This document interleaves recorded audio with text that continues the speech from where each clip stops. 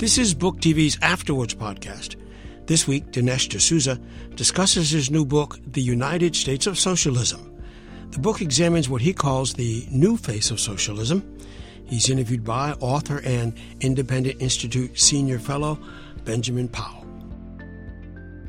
So 5 years ago, it would be hard to imagine a book being called The United States of Socialism being published.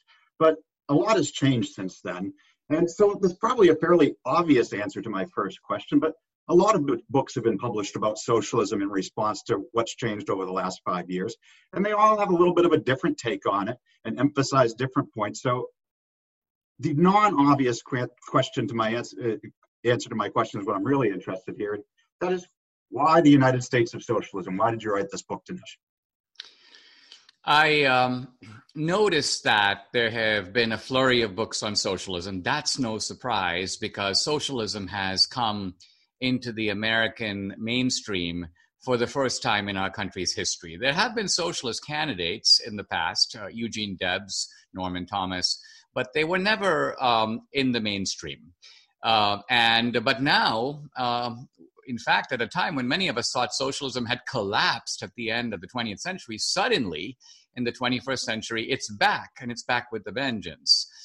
So I'm not surprised that there's a lot of books that try to take stock of this. Now, there's a unifying theme, I think, to these books, and by and large, it is an appeal to history. It's the idea that socialism has never worked before, certainly not for lack of being tried. It was tried in really the majority of the world. The largest countries in the world, Russia, China, India, all swung to the socialist direction. So the issue is that socialism didn't work before, so it's not going to work now. It's the verdict of history kind of argument. But the problem with that argument is that the socialist left, first of all, a lot of young people don't know that history, so it doesn't really get them. And the second part of it is even those who do say, listen, we're trying a new form of socialism. Number one, it's not authoritarian socialism, it's democratic socialism. Number two, our model is not Lenin or Mao, it is Scandinavia. We like the way people live in Norway and Sweden. Those aren't horrible countries to live in, so why not the Scandinavian model? It does work. Works right there. You can see it. And three, we have new types of socialism. Our socialism isn't just about class grievances. It includes racial grievances and gender grievances and transgender grievances. So, in other words, the left is putting forward this kind of new socialism, if you will, and insisting that this time it actually can and will work. So let's start there then, maybe, of getting straight what it is that we're talking about. When you write a book about socialism, what is socialism that you're talking about? In the classic sense, it meant something to Marx, to Lenin, to most early socialists, and it was a very economic concept. It was some form of collective ownership of the means of production, abolishing private property.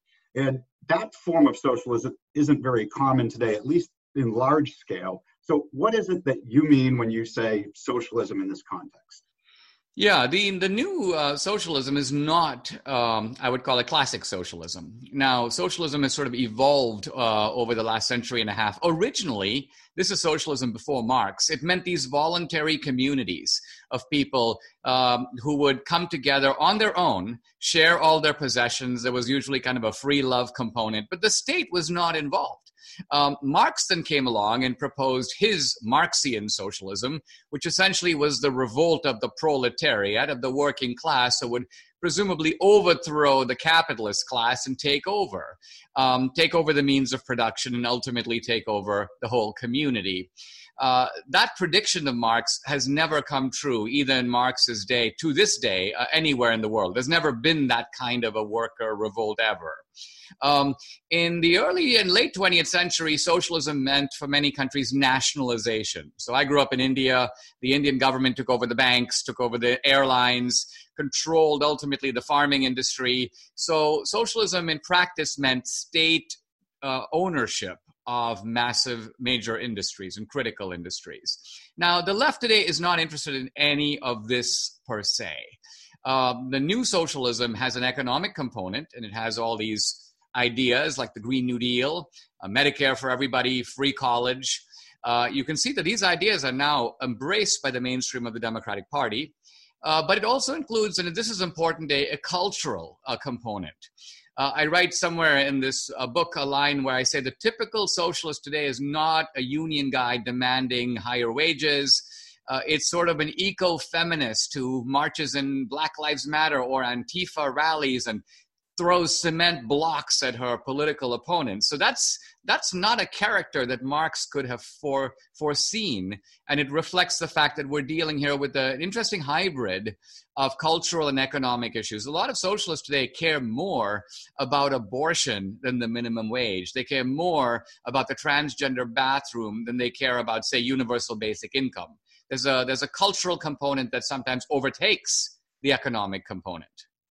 Yeah, so let's work our way through those, starting with some of the economic components and then getting into these cultural components too. And I found it amusing in the book at one point you defined the types of socialist. I believe it was hardcore socialist, quasi-socialist, and socialist lights, like a Bud Light maybe.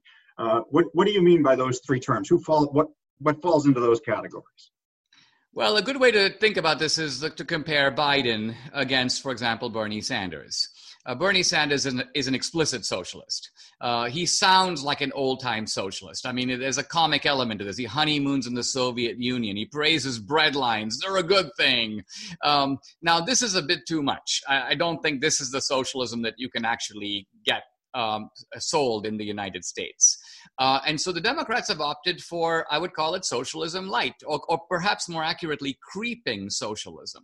And that's Biden. So Biden, for example, opposed free college, but now he's for it. Why? Because the pull in the Democratic Party is toward the left. And so a good way to think about socialism now is not so much as a kind of defined thing, but to think of the free market on one end of the spectrum and socialism on the other end, and ask this question: which Democrat is pulling in the free market direction and which Democrat is pulling in the socialist direction? And the simple answer is they're all pulling in the socialist direction without exception. It's just a matter of whether they're pulling hard or pulling softly. So I think the Democrats have decided, let's go with creeping socialism. It's more marketable than Bernie socialism. And that's why they picked Biden over Bernie. I think you're exactly right to talk about this as being on a spectrum, because even in defining the narrow version of socialism, of nationalizing the means of production, there's been varying degrees of that where socialism's been present. The Soviet Union during the period of war communism, or Mao during the Great Leap Forward, was a darn near complete nationalization. And then they partially liberalized, but they're still overwhelmingly socialist. And same for countries like us that are more on the capitalist end of the spectrum and maybe running in this opposite way. So let's look at some of these policies running the opposite way then, that some of them you could kind of already mention. One of them is single-payer healthcare, or some version of nationalized healthcare that some of the socialists would like. That actually kind of fits into the traditional definition of socialism a little bit better. Yeah, it does. And of course, there are welfare states in Europe that have national control of healthcare. Part of this is to start by, you can't debate these things without being honest about them and just knowing what you're talking about. So when I listen to people like Elizabeth Warren talk about Medicare for all or single-payer healthcare, they begin by using a kind of rhetoric that has to be unpacked. They'll say things like, we want to take healthcare away from the greedy pharmaceutical companies and turn it over to the people.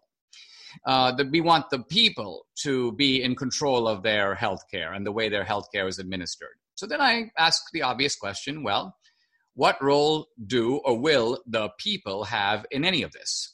Let's look at other government institutions. The post office. What control do you or I have in running the post office? None. What control do you or I have in running the DMV? None. What control does the ordinary British guy have over the British National Health Service? None. So the people here is a little bit of a ruse. The people aren't going to be actually running anything. Elizabeth Warren is. So right away we realize that socialism offers something to the socialist class that is proposing it.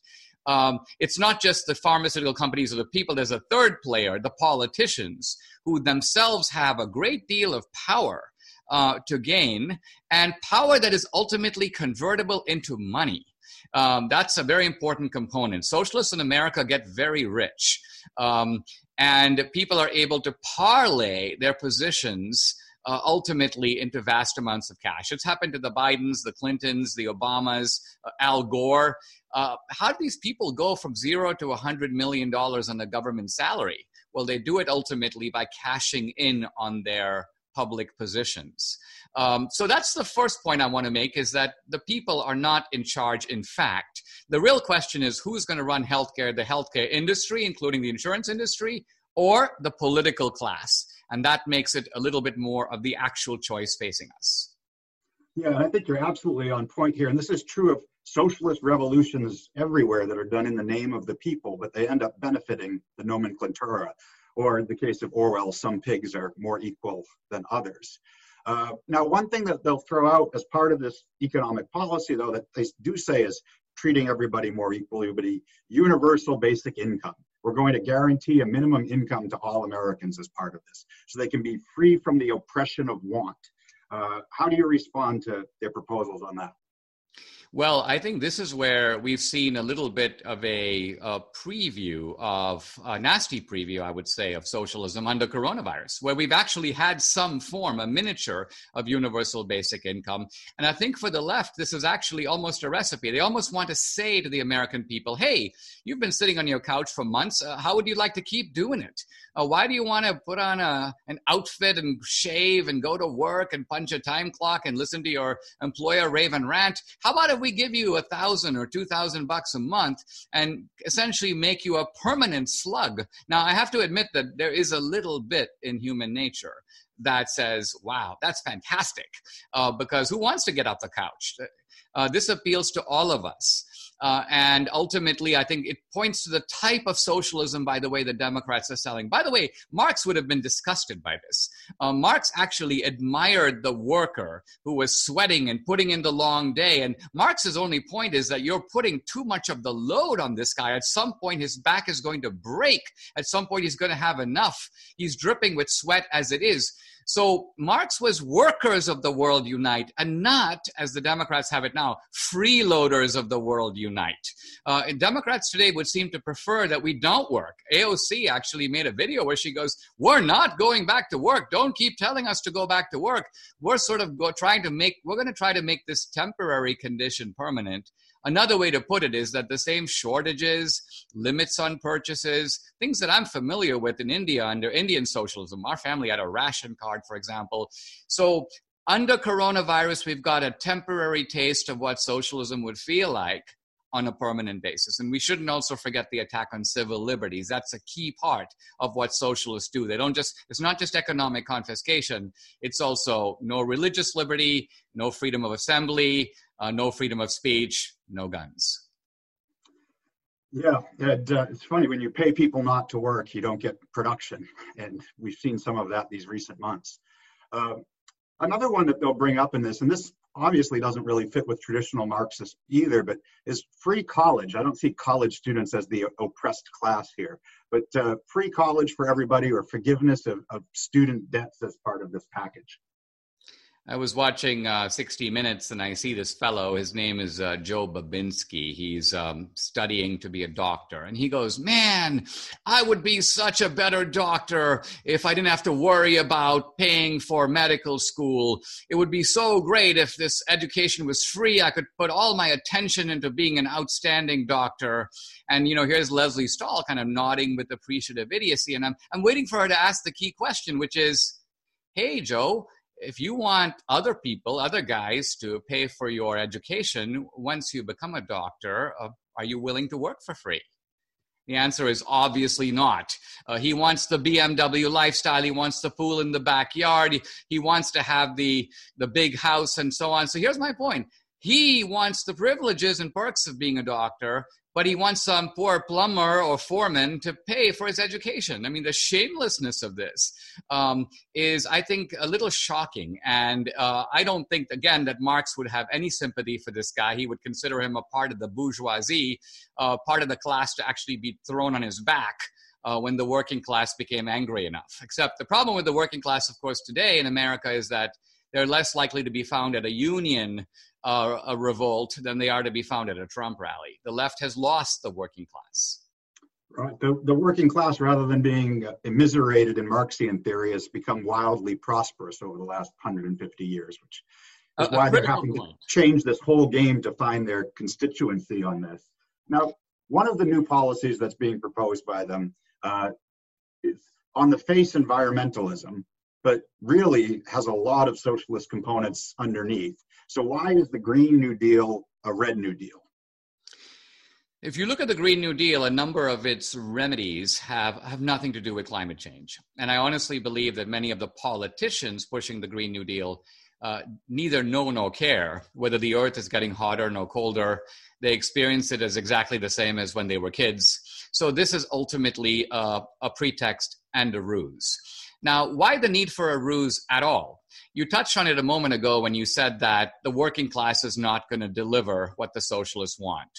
Werner Sombart, an economist about 100 years ago, raised the question, why has socialism not become mainstream in America? And his answer is, all socialist utopias have come to grief on roast beef and apple pie. In other words, the working guy is actually living too well. He wants to join the capitalist class, not to sort of violently fling it to the ground. And the left has figured this out. They know this too.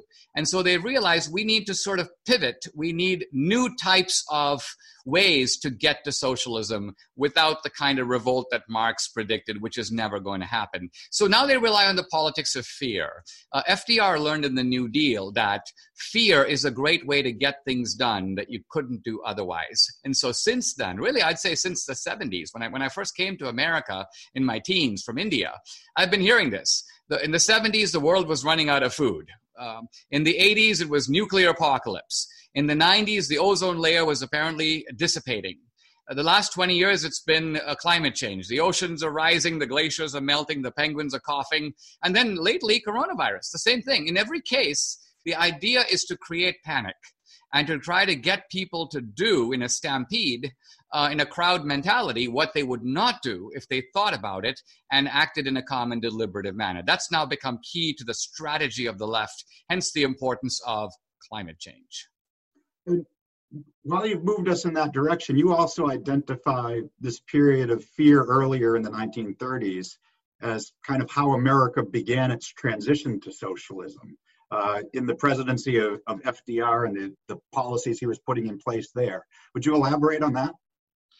Well, I'd like to highlight two elements of FDR that are neither all that well known. One of them, of course, is that FDR actually favored, and this seems almost comic to say today, 100% tax rate. He thought that if you made over a certain amount of money, the government should take everything. At one point, he even said, why should any American make over $25,000 a year? Now, obviously, in his time, it didn't mean $25,000 in our purchasing power, but nevertheless, the statement itself is revealing. He wanted a ceiling or limit on what Americans could earn. The other thing FDR did was he introduced the politics of demonizing the rich, which has been very critical to the politics of the American left, not just the socialists, but the Democratic Party in general. This is actually worth noting because it's not necessarily a characteristic of socialist countries. Look at Scandinavia. In the Scandinavian countries, you will never see people demonizing the guy who's running Nokia or demonizing the guy who runs Ericsson. He's a bad guy. You know, we're going to make him pay. The wagging finger, the Bernie Sanders indignation, all of this is really absent from Scandinavian socialism. So when the left says, you know, we're trying to follow the Scandinavian model, no, you're not. You're actually following the FDR model, and a model I would say that is far closer to Venezuela, the politics of dividing the society, not just one way, but many different ways. I call Scandinavian socialism unification socialism. We're kind of all in this together, to be contrasted with what can be called division socialism, which is absolutely critical to the politics of the left today. Look at the way, for example, that they create racial divide. They literally feast upon it. Why? Because it's part of their socialist strategy. You know, I found this surprising. A couple of years ago, while I was researching, I wrote a book called Socialism Sucks, Two Economists Travel the Unfree World. And while we traveled the world and did it, we finished up by going to the big socialist conference in the United States. I went to Socialism 2018 and talked to young people there because there was basically nobody in our age range there, Dinesh. Everybody was either in their 70s now, ex-1960s hippies are 35 and under, and mostly 35 and under. And I went there to understand, what do they mean by socialism? What are they talking about? And just to learn. And I was astounded. I didn't hear very much about nationalizing production. I heard it from some hardcore commies who were there. But instead I heard, oh, Black Lives Matter, immigration issues, climate issues, gender issues. Pick it as you go across the spectrum of different things. None of them traditional socialism. Abortion, that was a big one that they all chanted about in there. I don't remember seeing that in Marx anywhere. And I was a little bit surprised by that, and I've come to see more of that now. And I actually, maybe we have some differences on this possibly. I have some sympathies with some of the issues they point out, but their solutions to me almost always seem wrong-headed. You identify this as, I think you call it identity socialism. Would you like to elaborate on what's going on with all of that?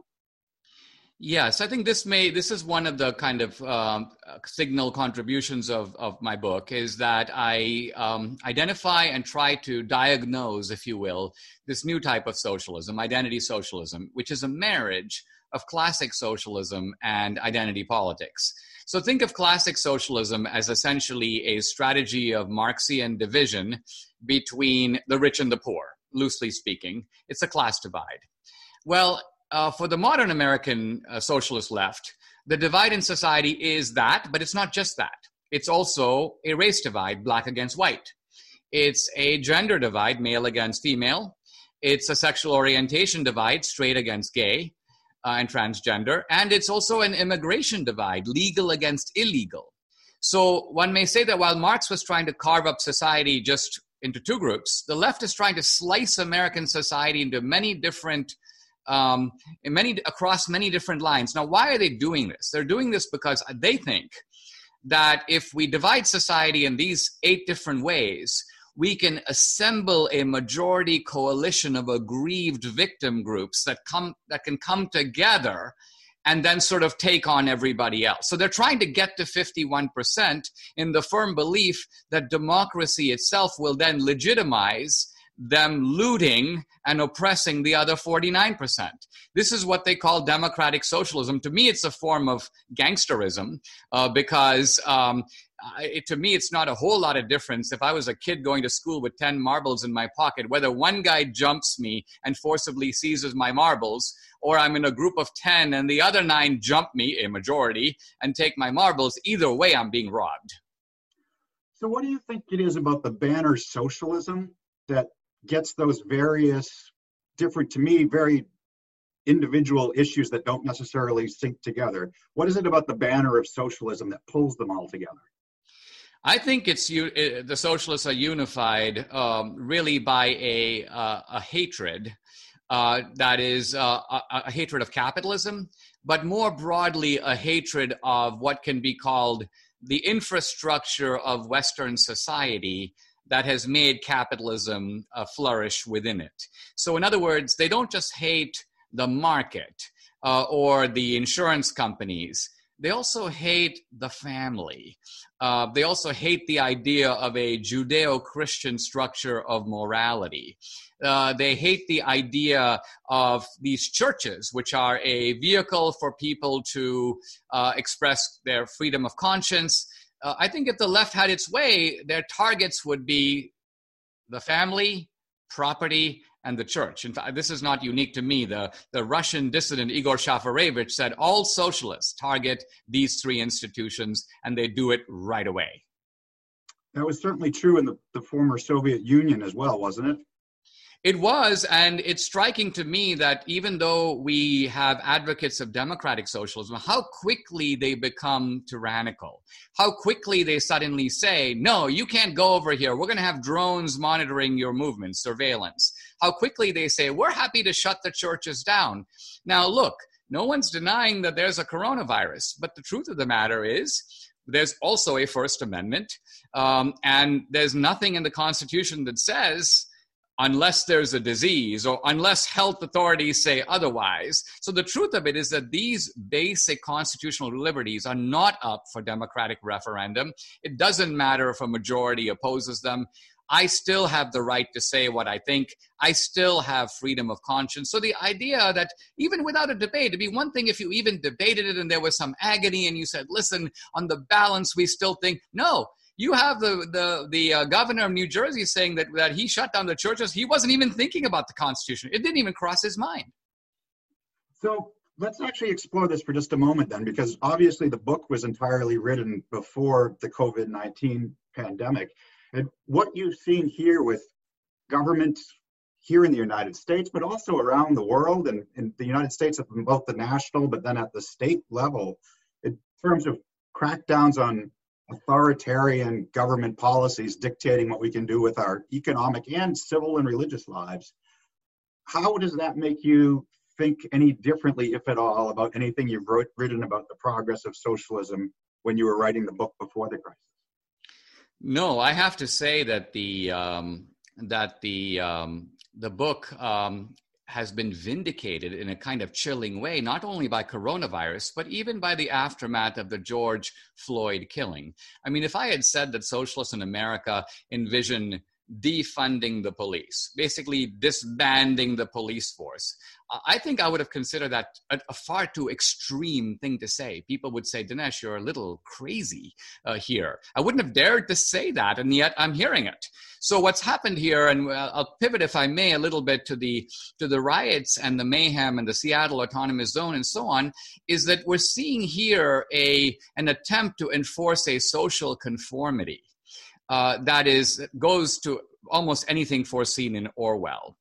Even the liturgical genuflections, the white people kissing the feet of Black Lives Matter activists, the defacing of statues, incidentally, not just Confederate statues, but statues of Columbus, of Churchill in England, of Abraham Lincoln, of the unknown soldier.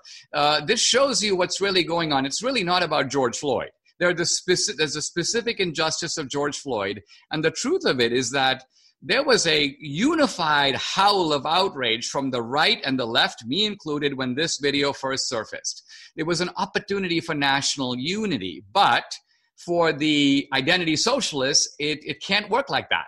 They need race as an instrument of division, so they immediately took the George Floyd killing and put on top of it a much larger narrative.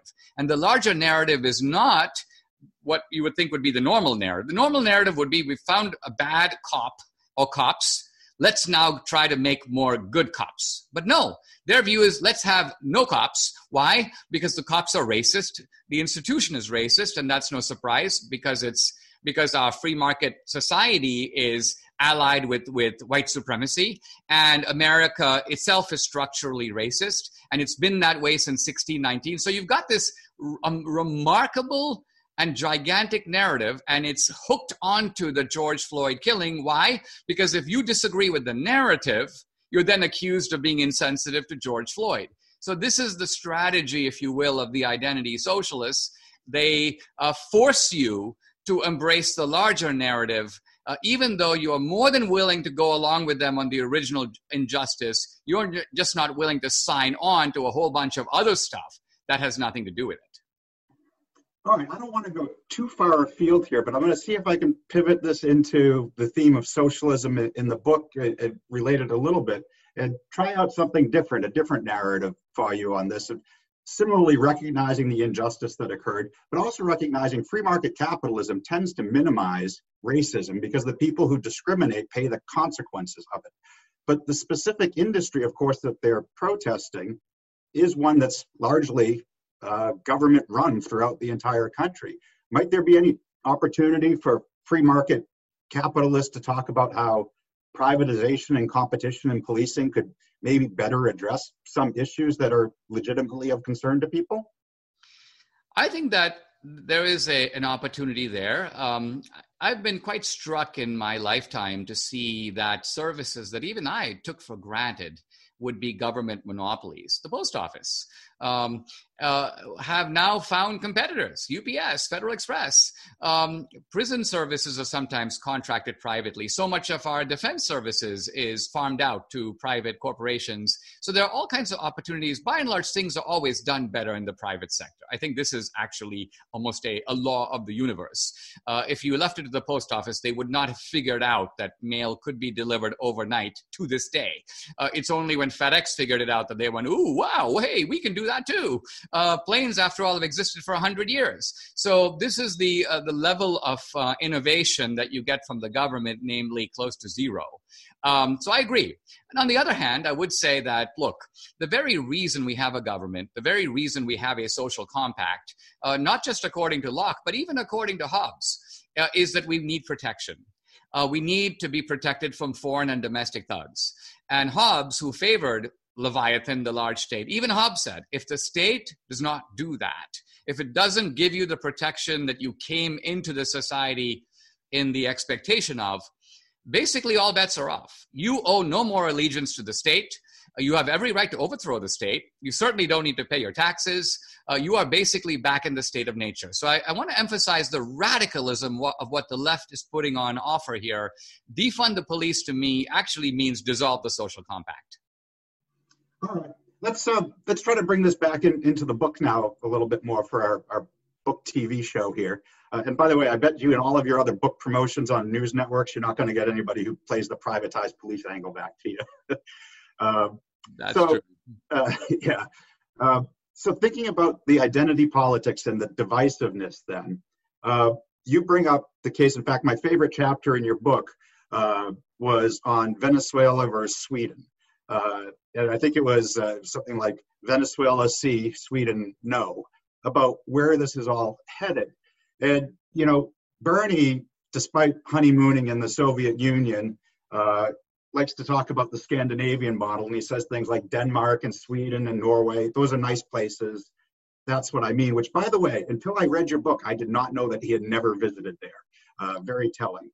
But you know, people bring up, and I've done this before in my own writing, that these countries aren't very socialist.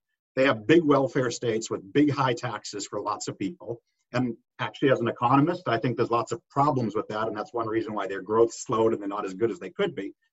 But that's not socialist. And I saw some sympathy for that view in your book, but you also had a different point. And you said, whether it is or not, it's basically not attainable in the United States. Why not? Well, the American socialism is based on a simple idea, an idea outlined by George Bernard Shaw, in fact, a century ago. Any government that robs Peter to pay Paul can count on Paul's support.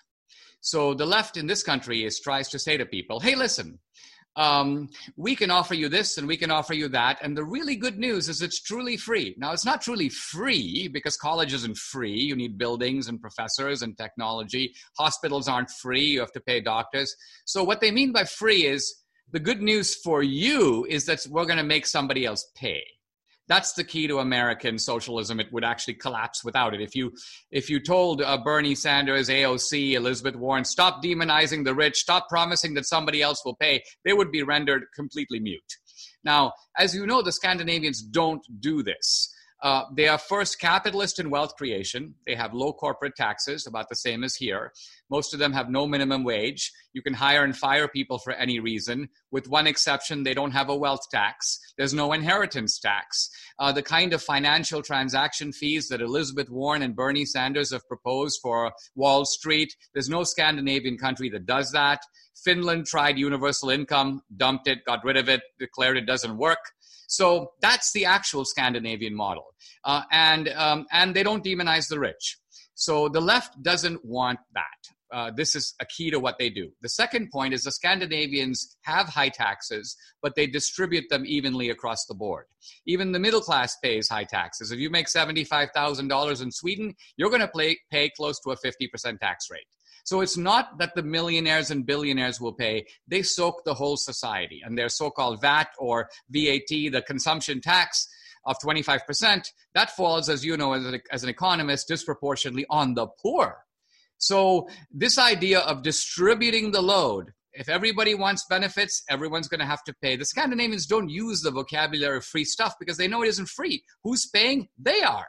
So we could adopt that model, but that's not the model the left even wants. The key to their strategy, and this is the political element of it, is we've got to offer people something for which they don't have to pay so we can trade that something for their vote. The Scandinavians do not do that. Yeah, in fact, I think you used the label in the book for it kind of jokingly that you called it Sven socialism, that we're all in this together and paying for it as a group. And you make the argument that you couldn't even pull off that pitch in the United States. Why not? Because it's essentially bitter medicine. You could go to the American people and say, listen, guys, the government will now provide you with certain key services, free school and free college. You would have your retirement provided for. You would never have to pay another health care bill in your life. But in return, we ask of the entire society, just take your paycheck, cut it in half, and send that half into the U.S. government. That would be the true Scandinavian model.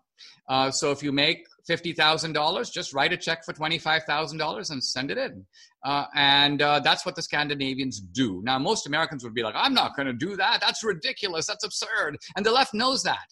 That's why even Bernie Sanders, in a strange way, in his early career, he'd be denouncing millionaires and billionaires. Then he became a millionaire. So now, if you notice, he only denounces billionaires. So the key to American socialism ultimately is the robbing Peter to pay Paul approach. Now, the other thing I want to point out is my wife is from Venezuela.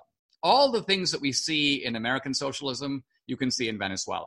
Venezuelan socialism is identity socialism. Hugo Chavez, the former dictator, was indigenous, and he introduced the politics of race division into Venezuela. Basically, it was the indigenous and the blacks against the whites. Venezuela has these sort of militarized gangs called colectivos. They're allies of the socialist regime. They go on motorcycles. What do they carry? They carry sticks. They carry cement blocks. They even look like our Antifa, and they are, in fact, Venezuela's answer to Antifa. So again, this is a similarity between Venezuela and the United States. Where's Scandinavia's version of Antifa? They don't have any. There's no such thing.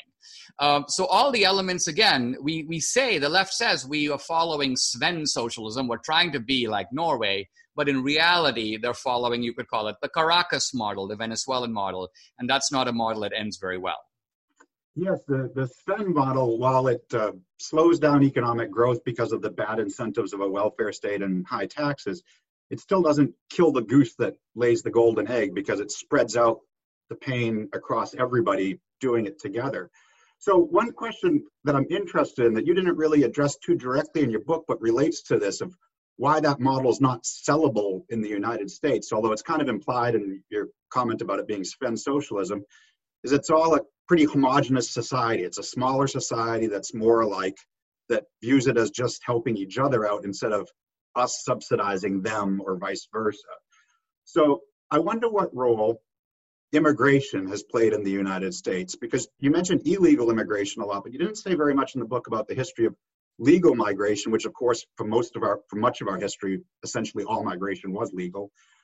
What role that plays in making socialism impossible in America? Because Marx, if we go back to his writings, he complained that socialism wasn't advancing as quickly in the United States as it was in Europe, precisely because immigration divided the workers, so they didn't have as much solidarity. And we have some legacy of that today that makes, in my mind, Sven socialism harder to pitch in the United States. What role do you think that's played? I think it's played an important role. I'm struck, I would say, I'm a legal immigrant, and I see the history of America through those eyes. In fact, when I was in college, one of the most striking things to me is that many of the questions that I as an immigrant was curious about were never addressed in the progressive, if you will, curriculum. The progressive curriculum was so focused on things like, how did America extend its prosperity and its regime of legal rights to previously excluded groups?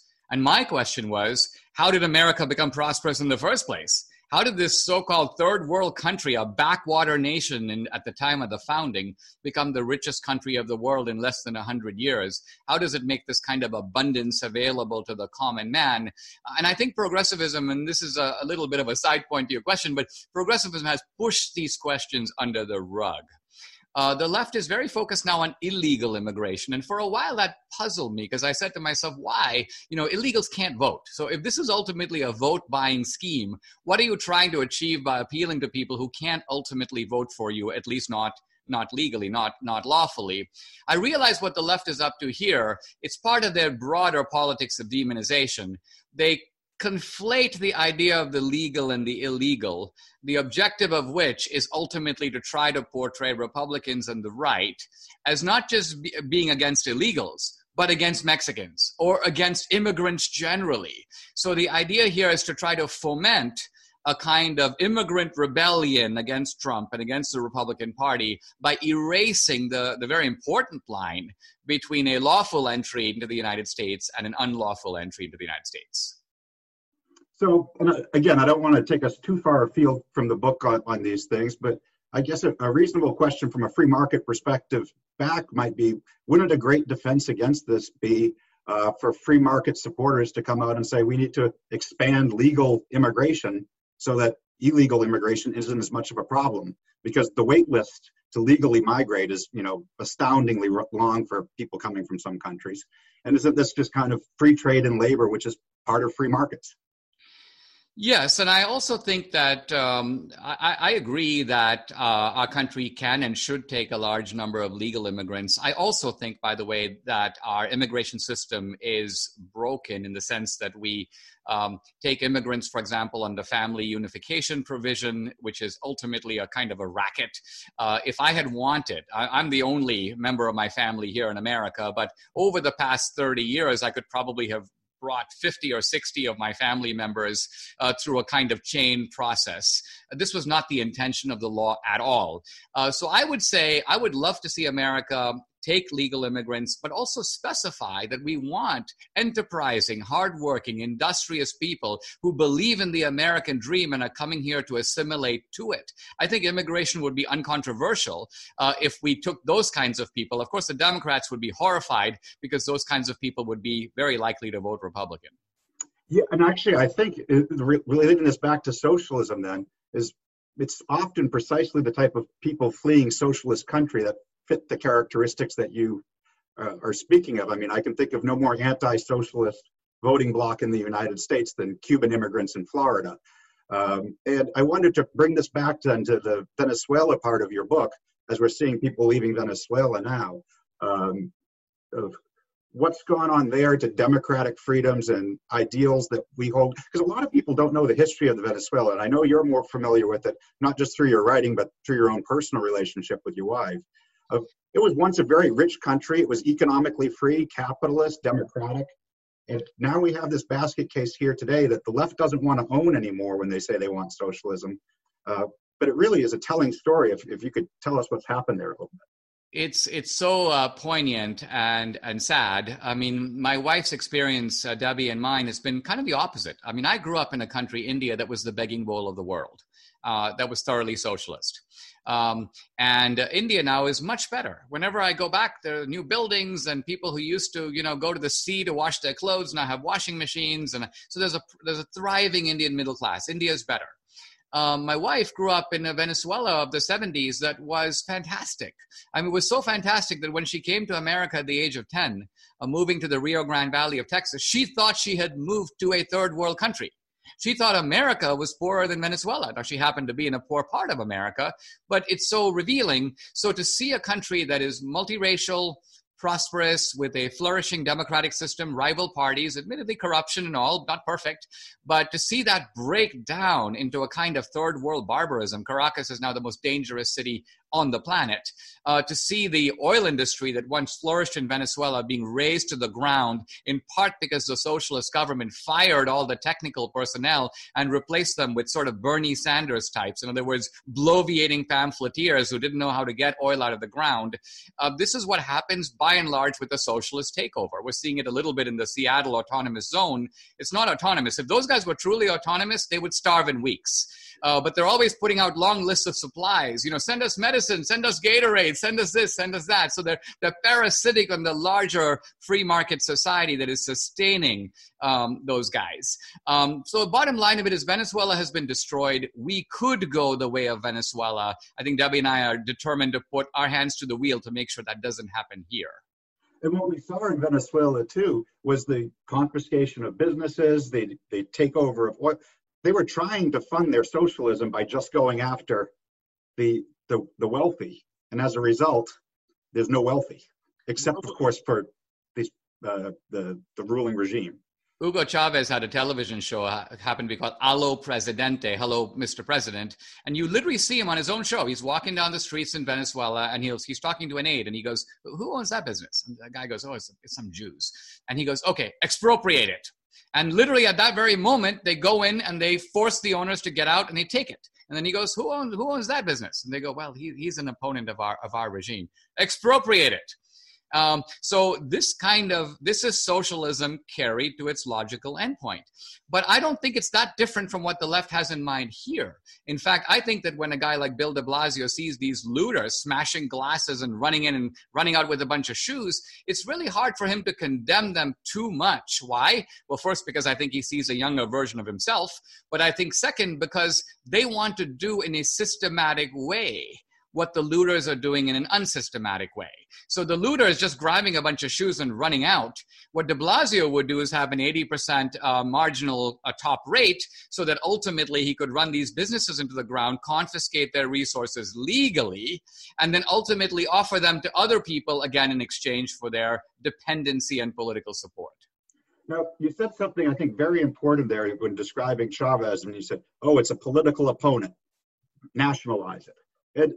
This is what's happened to democratic freedoms. When people say they want democratic socialism, they don't seem to get the connection that Hayek pointed out long ago, Friedrich Hayek in The Road to Serfdom, or Milton Friedman in Capitalism and Freedom, when both of them said that basically without a very large degree of economic freedom, it's very hard to maintain your democratic freedoms.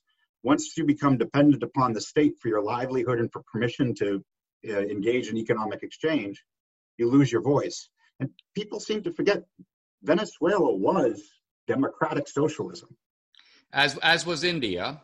And I think a very profound point that I got out of Hayek, he doesn't say it this way, but I'm going to say it my way, because we hear often so many people say today, well, they're only destroying property. That's completely different from harming a person or taking their life. Property does not have the same kind of value that other things have. And I actually want us to reflect on our own experience, because I think this is actually not true. The things that I own that are my possessions, if you will, everything from my clothes to my glasses to my books and so on, they are as much an extension of me as my thoughts, my memories, my experiences, to some degree, my relationships.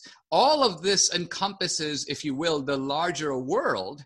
That is me. That is my life. And so the idea that somehow you can take my things because they are merely things, and that's not the same as violating my person, I think this is actually a very deep fallacy and misses the way in which the things that our blood, sweat, and tears have gone into building and acquiring are in fact part of who we are.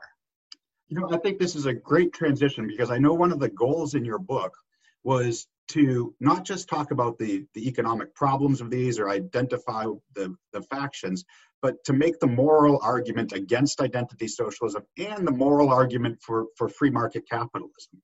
Maybe you can elaborate on what you were just saying to make a broader moral case for freedom and free markets. This, to me, is absolutely critical, because I think a lot of the anxiety, a lot of the appeal of socialism arises out of the moral anxiety of capitalism. And the moral anxiety of capitalism is often, I think, ineffectively defended by certain types of libertarians who are always pointing out, a la Hayek, how capitalism works fantastically well. Capitalism disperses information most effectively. Capitalism is the best way to organize human behavior. And the left, in a sense, sort of grudgingly concedes this. Capitalism is efficient, yes. But their point is it's immoral, it's unjust. And I think the core of their argument isn't even the argument of inequality. It is that somehow capitalism is undemocratic. It does not allocate rewards in proportion with what people do. And so this is the argument this is the bull I try to take by the horns. I'll address it in a very small way here. I just want to make the point that while the democratic socialists are always saying we need to extend democracy from the political sphere into the economic sphere. That's their argument for democratic socialism. It's authorized by the moral legitimacy of democracy itself. But my point is that the market is more democratic now than our political system. Because think about it.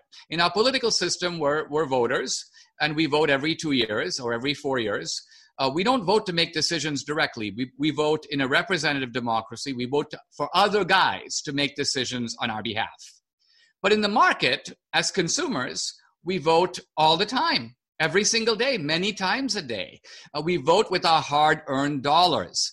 And this is a form of participatory democracy. We're actually giving up something that's important to us, that represents our own effort. Whereas when we vote in politics, it costs us nothing. If it's not raining, a lot of people stay home. Or if it is raining, they stay home. So the point I'm trying to make is that we don't have to extend democracy from the political to the economic sphere. Why? Because we already have it. Capitalism is far more reflective of popular will and popular consent than democratic socialism.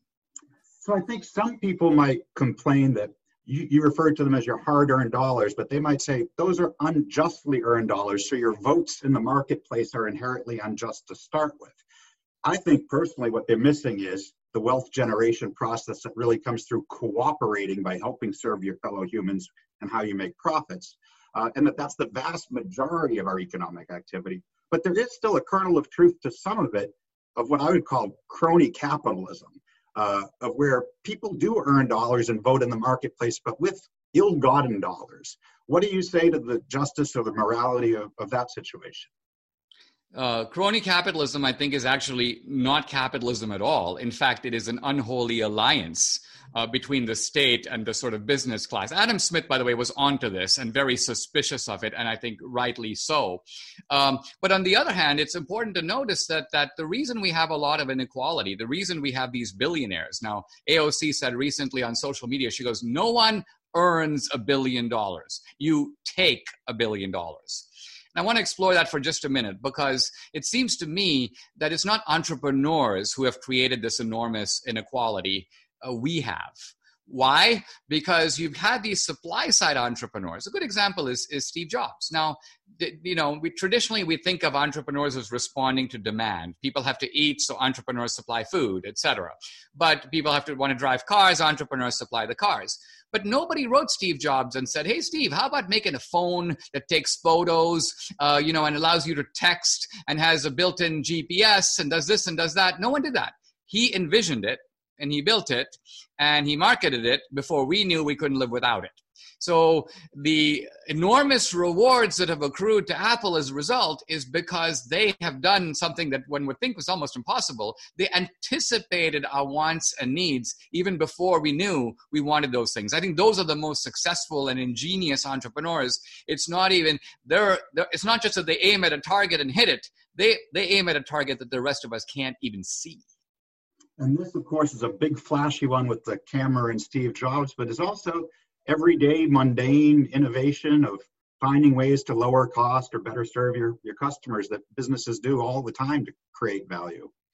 So with just a few minutes left to wrap up then, I'd like to ask you, so average American who's watching this interview and sitting here nodding his head with you, if he or she's concerned with socialism spreading in the United States, I can think of at least one, maybe two things. One, they could buy your book. Two, they could buy Socialism Sucks, my book. Three, what do you want to throw in there as what should they go out and do to deal with the threat of socialism in the United States? Well, they could also watch and share my movie, which is coming out later this summer. It's actually called Trump Card. And it is I like to do the book and the movie kind of as a 1-2 punch. The book is sort of lays out the intellectual spine. It's an argument, as all books are. The movie is more of an emotional narrative, a journey, but telling ultimately the same story, but in a different way and reaching a wider audience, I think, than books can ever reach. I think most importantly, we have to understand socialism and understand the new socialism so we can effectively answer it. A lot of the young people, by the way, who are attracted by it, it's not that they're dumb. Part of it is that they have been propagandized by their professors. This is a whole other story we haven't gotten into. In my days at Dartmouth, for example, even though the left was dominant, there was real debate over the types of issues that the Reagan Revolution was all about.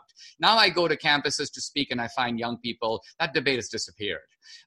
When I say things, they look at me as if I just slapped them. Why? Because they've never heard them before. No one on the campus has ever said that to them before. And so we have ultimately, I think, unfortunately, a little bit of a brainwashed class of young people.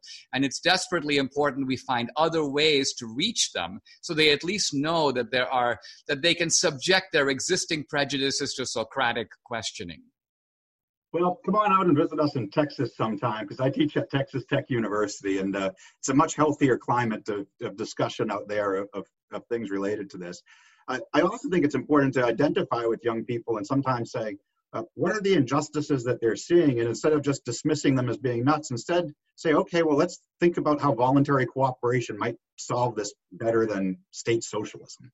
I couldn't agree more. For a lot of young people, for example, when they look at these escalating college costs, they blame the free market system. They don't realize that the vast presence of Pell Grants and a whole panoply of government provisions for education have encouraged these universities to jack up their prices. In other words, we're not dealing with the free market. I sometimes use the analogy where if you're in a grocery store and people say, you have a right to food, so just help yourself to whatever you want. People would then say, instead of taking 2 cartons of milk, I'll take 30 because I'll just fill up my cart.